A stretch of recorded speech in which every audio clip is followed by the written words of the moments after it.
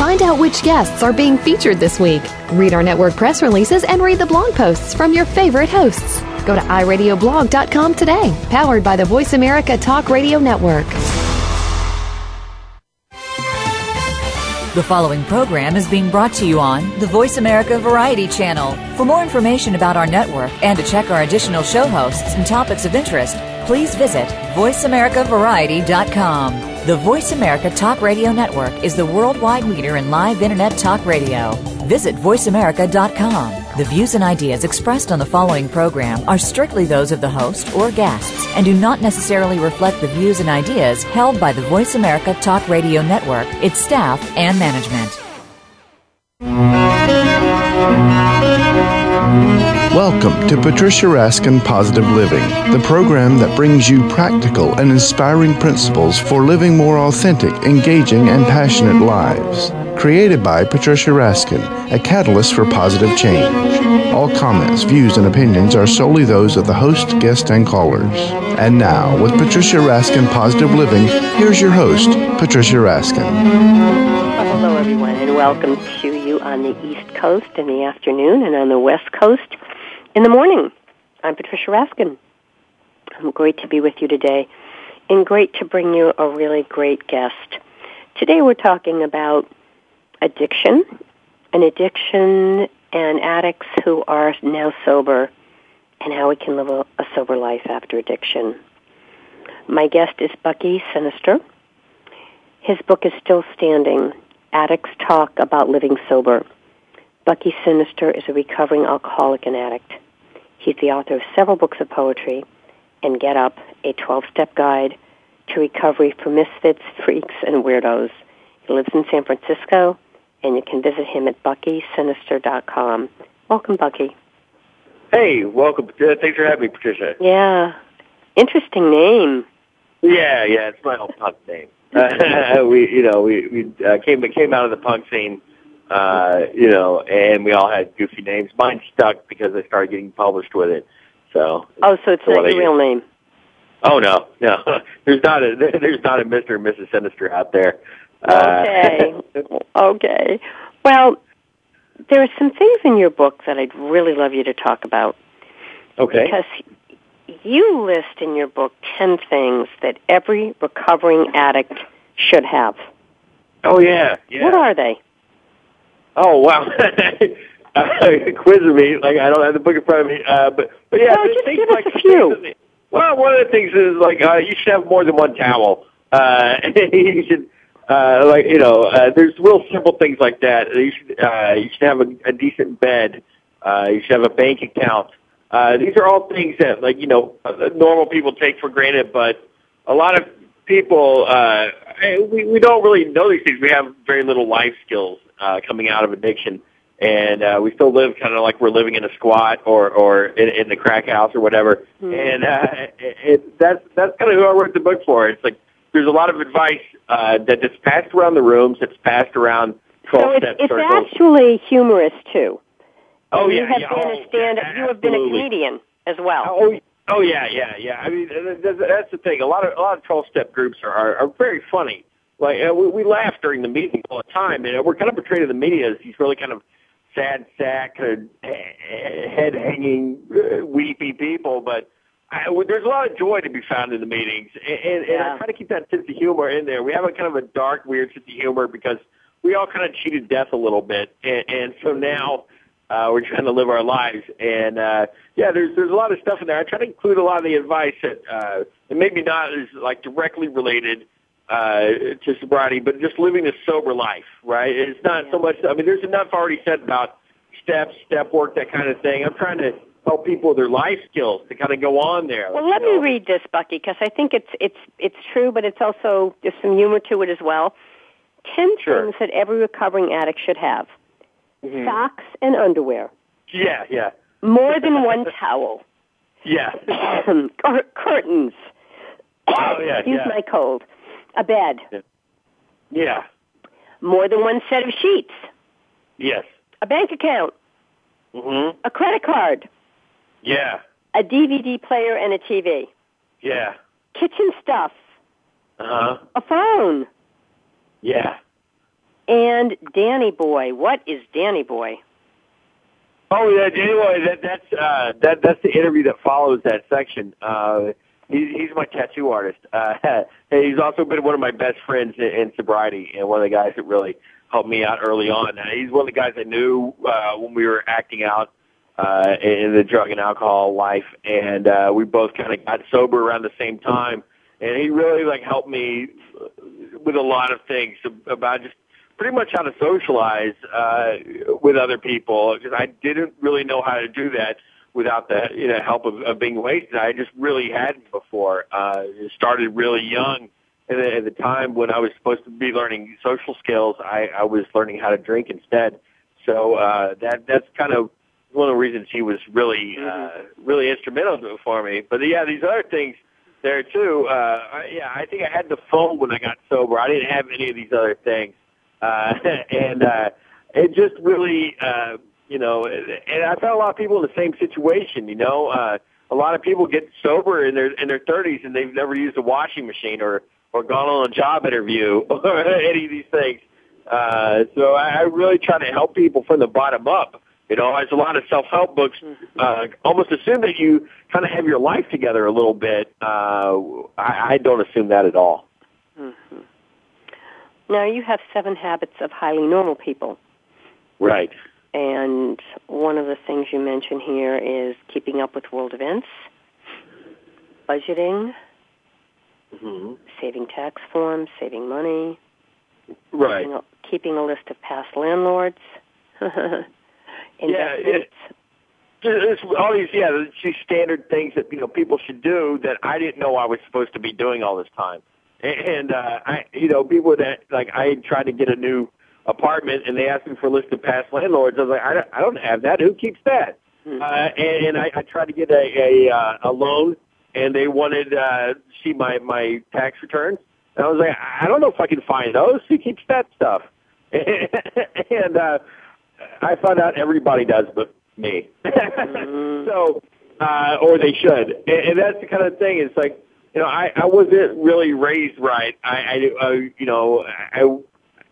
really know how to be a real adult. So that's a lot of this thing is just kind of filling in a lot of these holes that we have, just because, we're basically those of us who started drinking and using in our teenage years, we're kind of still like junior high kids in adult bodies. We're just kind of, we don't really have the necessary life tools. So that's something you learn in the 12-step group, so you learn around it's something we learn with the other, the other recovering people. It's because we can open up to each other and be like, hey, look, man, I don't know how to get a bank account. What do you need to, how do you do that? And it's kind of embarrassing to ask a lot of these things. And, I've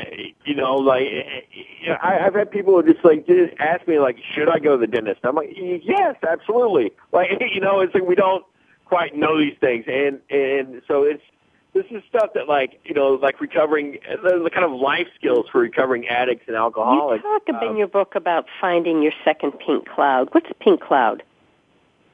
Oh, wow. Yeah, your pink cloud is usually kind of when you're new in recovery, it's this term that just means things start to go well and you feel really great. And it's kind of walking around for days on end of wow, everything's working out. Everything's fantastic. And it lasts for a little while. And it's just kind of, just really when you remove a lot of these negative things from your life, you just get this really quick, fast elation. And my thing is, people say it passes, but my whole thing is, you should really kind of figure out where your kind of more permanent pink cloud is and maybe move your life towards that. With me, I found that it was a lot of stage performing and a lot of life in the arts and being around very creative people. That makes me super happy. I love going to see theater, and I love going to comedy clubs, and I love performing. I love being on stage.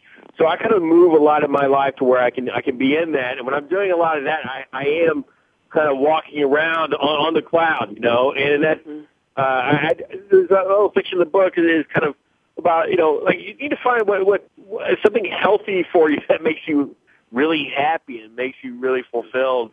and just spiritually satisfied, and kind of move your life to that. Because I don't even think that really makes a difference. Yeah, find something that, as you said, that makes you feel satisfied. Yeah, you really enjoy. And I think a lot of like the normal like addict mindset is to just react to the world that happens. So you just get high and you wait for stuff to happen, and so we put down the drugs and we're still waiting for something to happen. No, you can go out and take action, and you can find activities and things you like. And yeah, for normal people, they might think, oh, obviously you get a hobby or something you're interested in. And I think I have to remind us of like the new recovering addicts. I remind us of them a lot. I say, you know what, you probably enjoy something. You should figure out what it is. And some people it's some kind of like hands-on thing. It could be gardening, or it could be like working on motorcycles or whatever it is.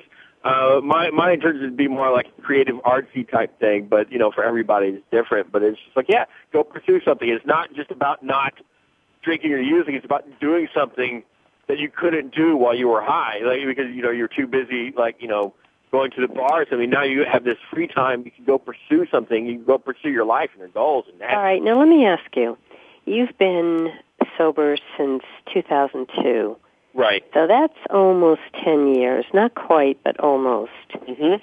So what would you say is the big difference now, Bucky, in the way you live from the way you lived then? Oh, wow. My life then was incredibly self-centered as far as just, me first and just really like, what can I do for me today? And just this whole thing of like, when something bad would happen, I took it really personally. Like anything in the world was about me. And I think it really like, this whole, a lot of the 12-step philosophy is trying to get me back in my place and be like, hey, you know what? There's other people. My actions do affect other people, and just really basic things that I think are just my business, no one else's business. You know what? Maybe that can hurt other people if I do that, or maybe I should think today about how I can help someone else instead of how I can help myself. So you're more directed outside of yourself, is what you're saying. Absolutely, I'm much more at peace with the outside world. And what are some of the things you're doing now, like a regular activity that you might not have done then, or you didn't do then? Well, I in these 9 years I've been sober. This is my fourth book, and 15 years of drinking. I wrote one, and that's kind of the difference. Is I get a lot more done, and I'm kind of doing more of what I want to do more often, and having a lot more success with it. And I'm still kind of the same person. It's just I think I approach my life and the world around me in a lot better, more sane way of being. I have a weekly comedy show that I put on with 3 other friends of mine in San Francisco, and I think if I were, if I weren't sober, I wouldn't be able to organize that, or I wouldn't have the follow through to put it together, or that I might have a big falling out with him because I would need to have my way all the time. I'm able to compromise. I'm able to cooperate and things like that. And just really basic life stuff that Do you I didn't feel have like before. your life is much richer and fuller because you're in it rather than being more numb? Yeah, absolutely. I do really like, I absolutely like have a wider emotional range and just can really appreciate the small things. I look back at some of the years of my life, a lot of these good things were happening, but I was just too absorbed in some negative thought to really appreciate these good things going on around me. Mm-hmm. When people come to you for advice, and I'm sure they do, I'm sure they hear you and they hear you on the comedy circuit or they're in a group, what do you say to them? People who might say, Bucky, I'm really struggling, but I'm not ready to give up my behavior, and I don't know what to do. What do you say? Well, you can wait for things to get worse. Like, how bad do you want things to get? Like, when do you finally give up? And that's the idea when we talk about hitting bottom. It's like, you really hit a bottom, you're ready to do things a different way.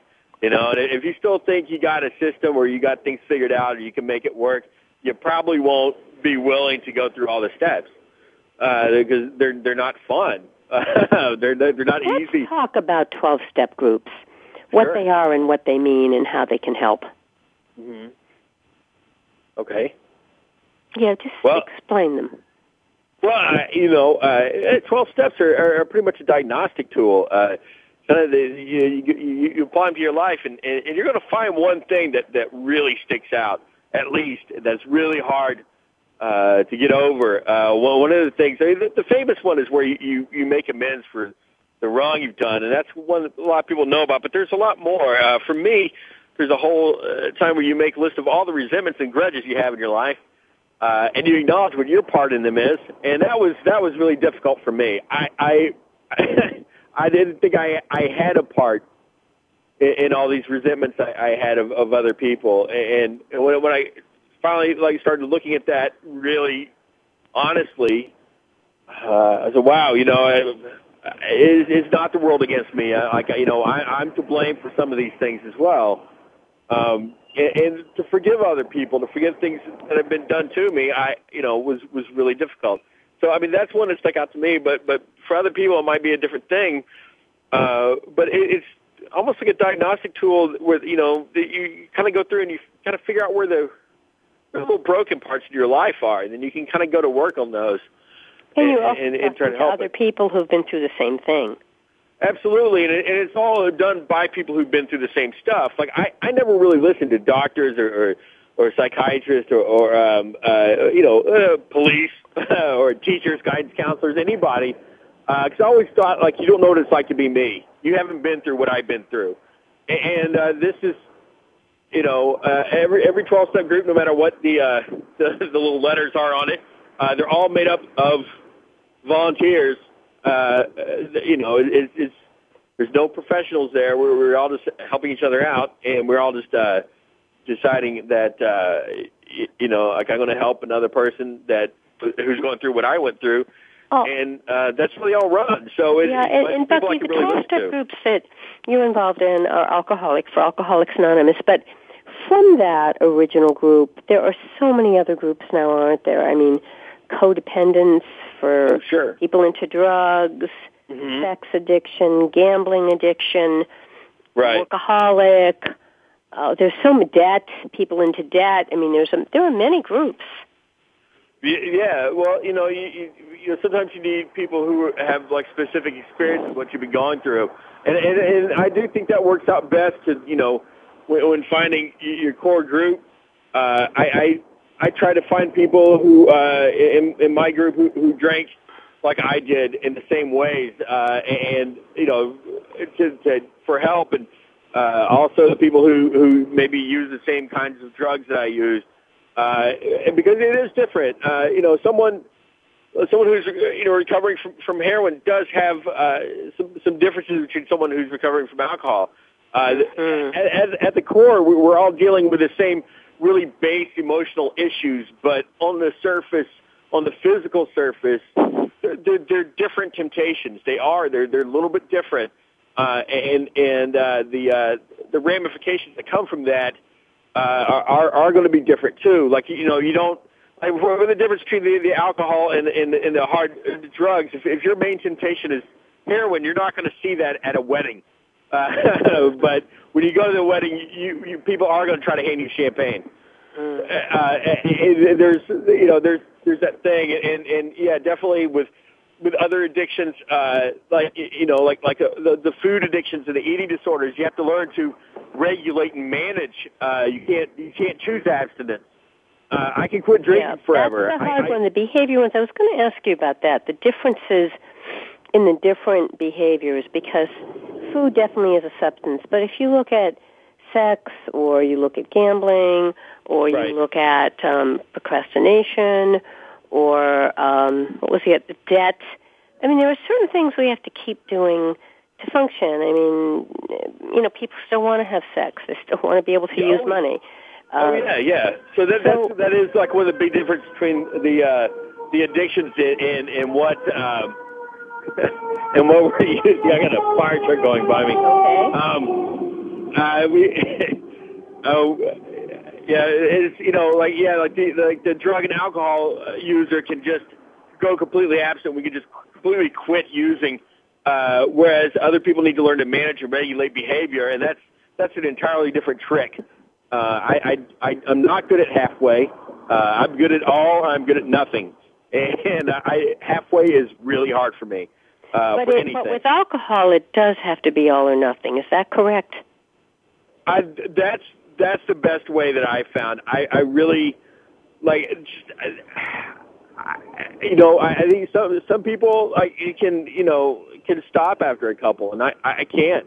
I get that little switch thrown in my head. I tried for years to learn how to pull it back, but long before I ever decided to go to a 12-step group, I really tried every way I could think of to regulate and moderate, and I could not. I once I get that little thing in me, I just want a whole lot more, and it's really kind of it's a little maddening, and I hate that feeling. You just like the taste of it. Just made me. Bucky, do you still get cravings for alcohol, or would you say that you don't have them anymore? I don't get the physical cravings anymore. But at one point I did have severe physical cravings for it. I was physically addicted to it. But emotionally, that's where it will hit if it does. And if the hard times where you want things to turn off. I think near the end of my drinking, it didn't really work anymore. But there was times in the early years, and that's what kind of drew me to it. Is when I would drink, I didn't feel bad anymore. I didn't care about the things that had happened to me. So now, if I go through a bad breakup or something like that, you feel it. I'm like, yeah. It's like I know it makes all these feelings go away. At least that one part of my head still says that, and I just know, no, it's just an illusion. They come back, and they come back worse than they were. Mm-hmm. So you're learning that's also part of the recovery, isn't it? Being able to feel your feelings and accept them. Yeah, absolutely. And like I said, in our teenage years, when people like me are supposed to be learning all these emotional skills to deal with sadness or anger, or even to deal with joy, I didn't really allow myself to develop that. So I'm kind of emotionally stunted in some ways. That's part of it. It's just now I got to go through it. And once you go through these things a lot, you kind of learn how to deal with them. It's like, okay, all right, we have a few minutes left, Bucky. So what would you say to people about living sober? What would be your general advice about living sober?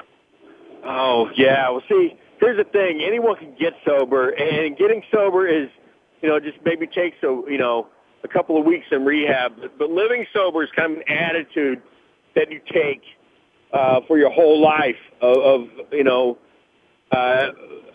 me, I really want to know my proper place in the world and my proper place in society. Like I said, left to my own devices, I think I'm the most important person around. I think the world revolves around me, or I think that it should if it doesn't. And I think for me, living sober is to, always keeping aware of other people around me, how I affect other people, how my actions affect others. Am I acting selfishly today? Am I acting out of fear today? Can I act out of love and faith instead? So it's very much being aware of other people, taking yourself out of yourself, and making some conscious decisions based on what's here in front of you now. Yeah, absolutely. And another way I could put it is like being a jerk. It's like that's kind of the thing too. It's like don't be a jerk. I think that's there's when I see someone acting rudely to me or just acting in a really uncomfortable way toward me, I kind of know it's like, oh, that guy's in some pain. I know where he lives. I kind of have more compassion now. More detachment. More than anger. So you learn a lot of the detachment. Bucky, how can people find your book and read more about it, or contact you if they'd like? Oh, okay. Well, I'm hopefully at your local bookseller, and you can also find us at online. I know Amazon. I sell some things through Amazon. I'm on Kindle. If you're going to go and various other electronic e-books that are just still coming in all different types these days. And so it just basically however you want it. You can contact me at buckyofoakland@yahoo.com if you'd like to. Or just, you can even find me on Twitter if you want. I'm Bucky_Twitter. And Facebook, Bucky? Are you on Facebook? Yeah, there's a group page for me. If you just search Bucky Sinister, you should be able to find the group page. Great. Because it's not it's not the name my mom and dad gave me. They don't let me have it as a personal profile. So all right. They've been very clear about that. Yeah.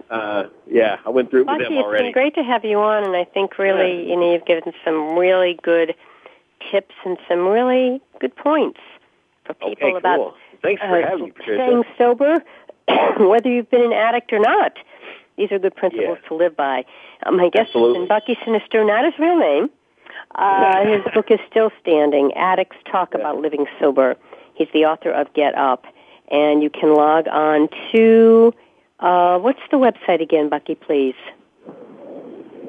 Which one? Is it BuckySinister.com? There is one there. It's a little outdated. But, yeah, you can find it there, and you'll find my email from there. And any others? I would go to Amazon or Twitter. Okay. Update. All right. Thank you so much for being on the program. Okay, thank you for having me. And stay on the line. All right, folks, remember, stay healthy, stay happy, get the support you need, and know you can make your dreams come true. Until next week, I'm Patricia Raskin right here on VoiceAmerica.com. Bye for now.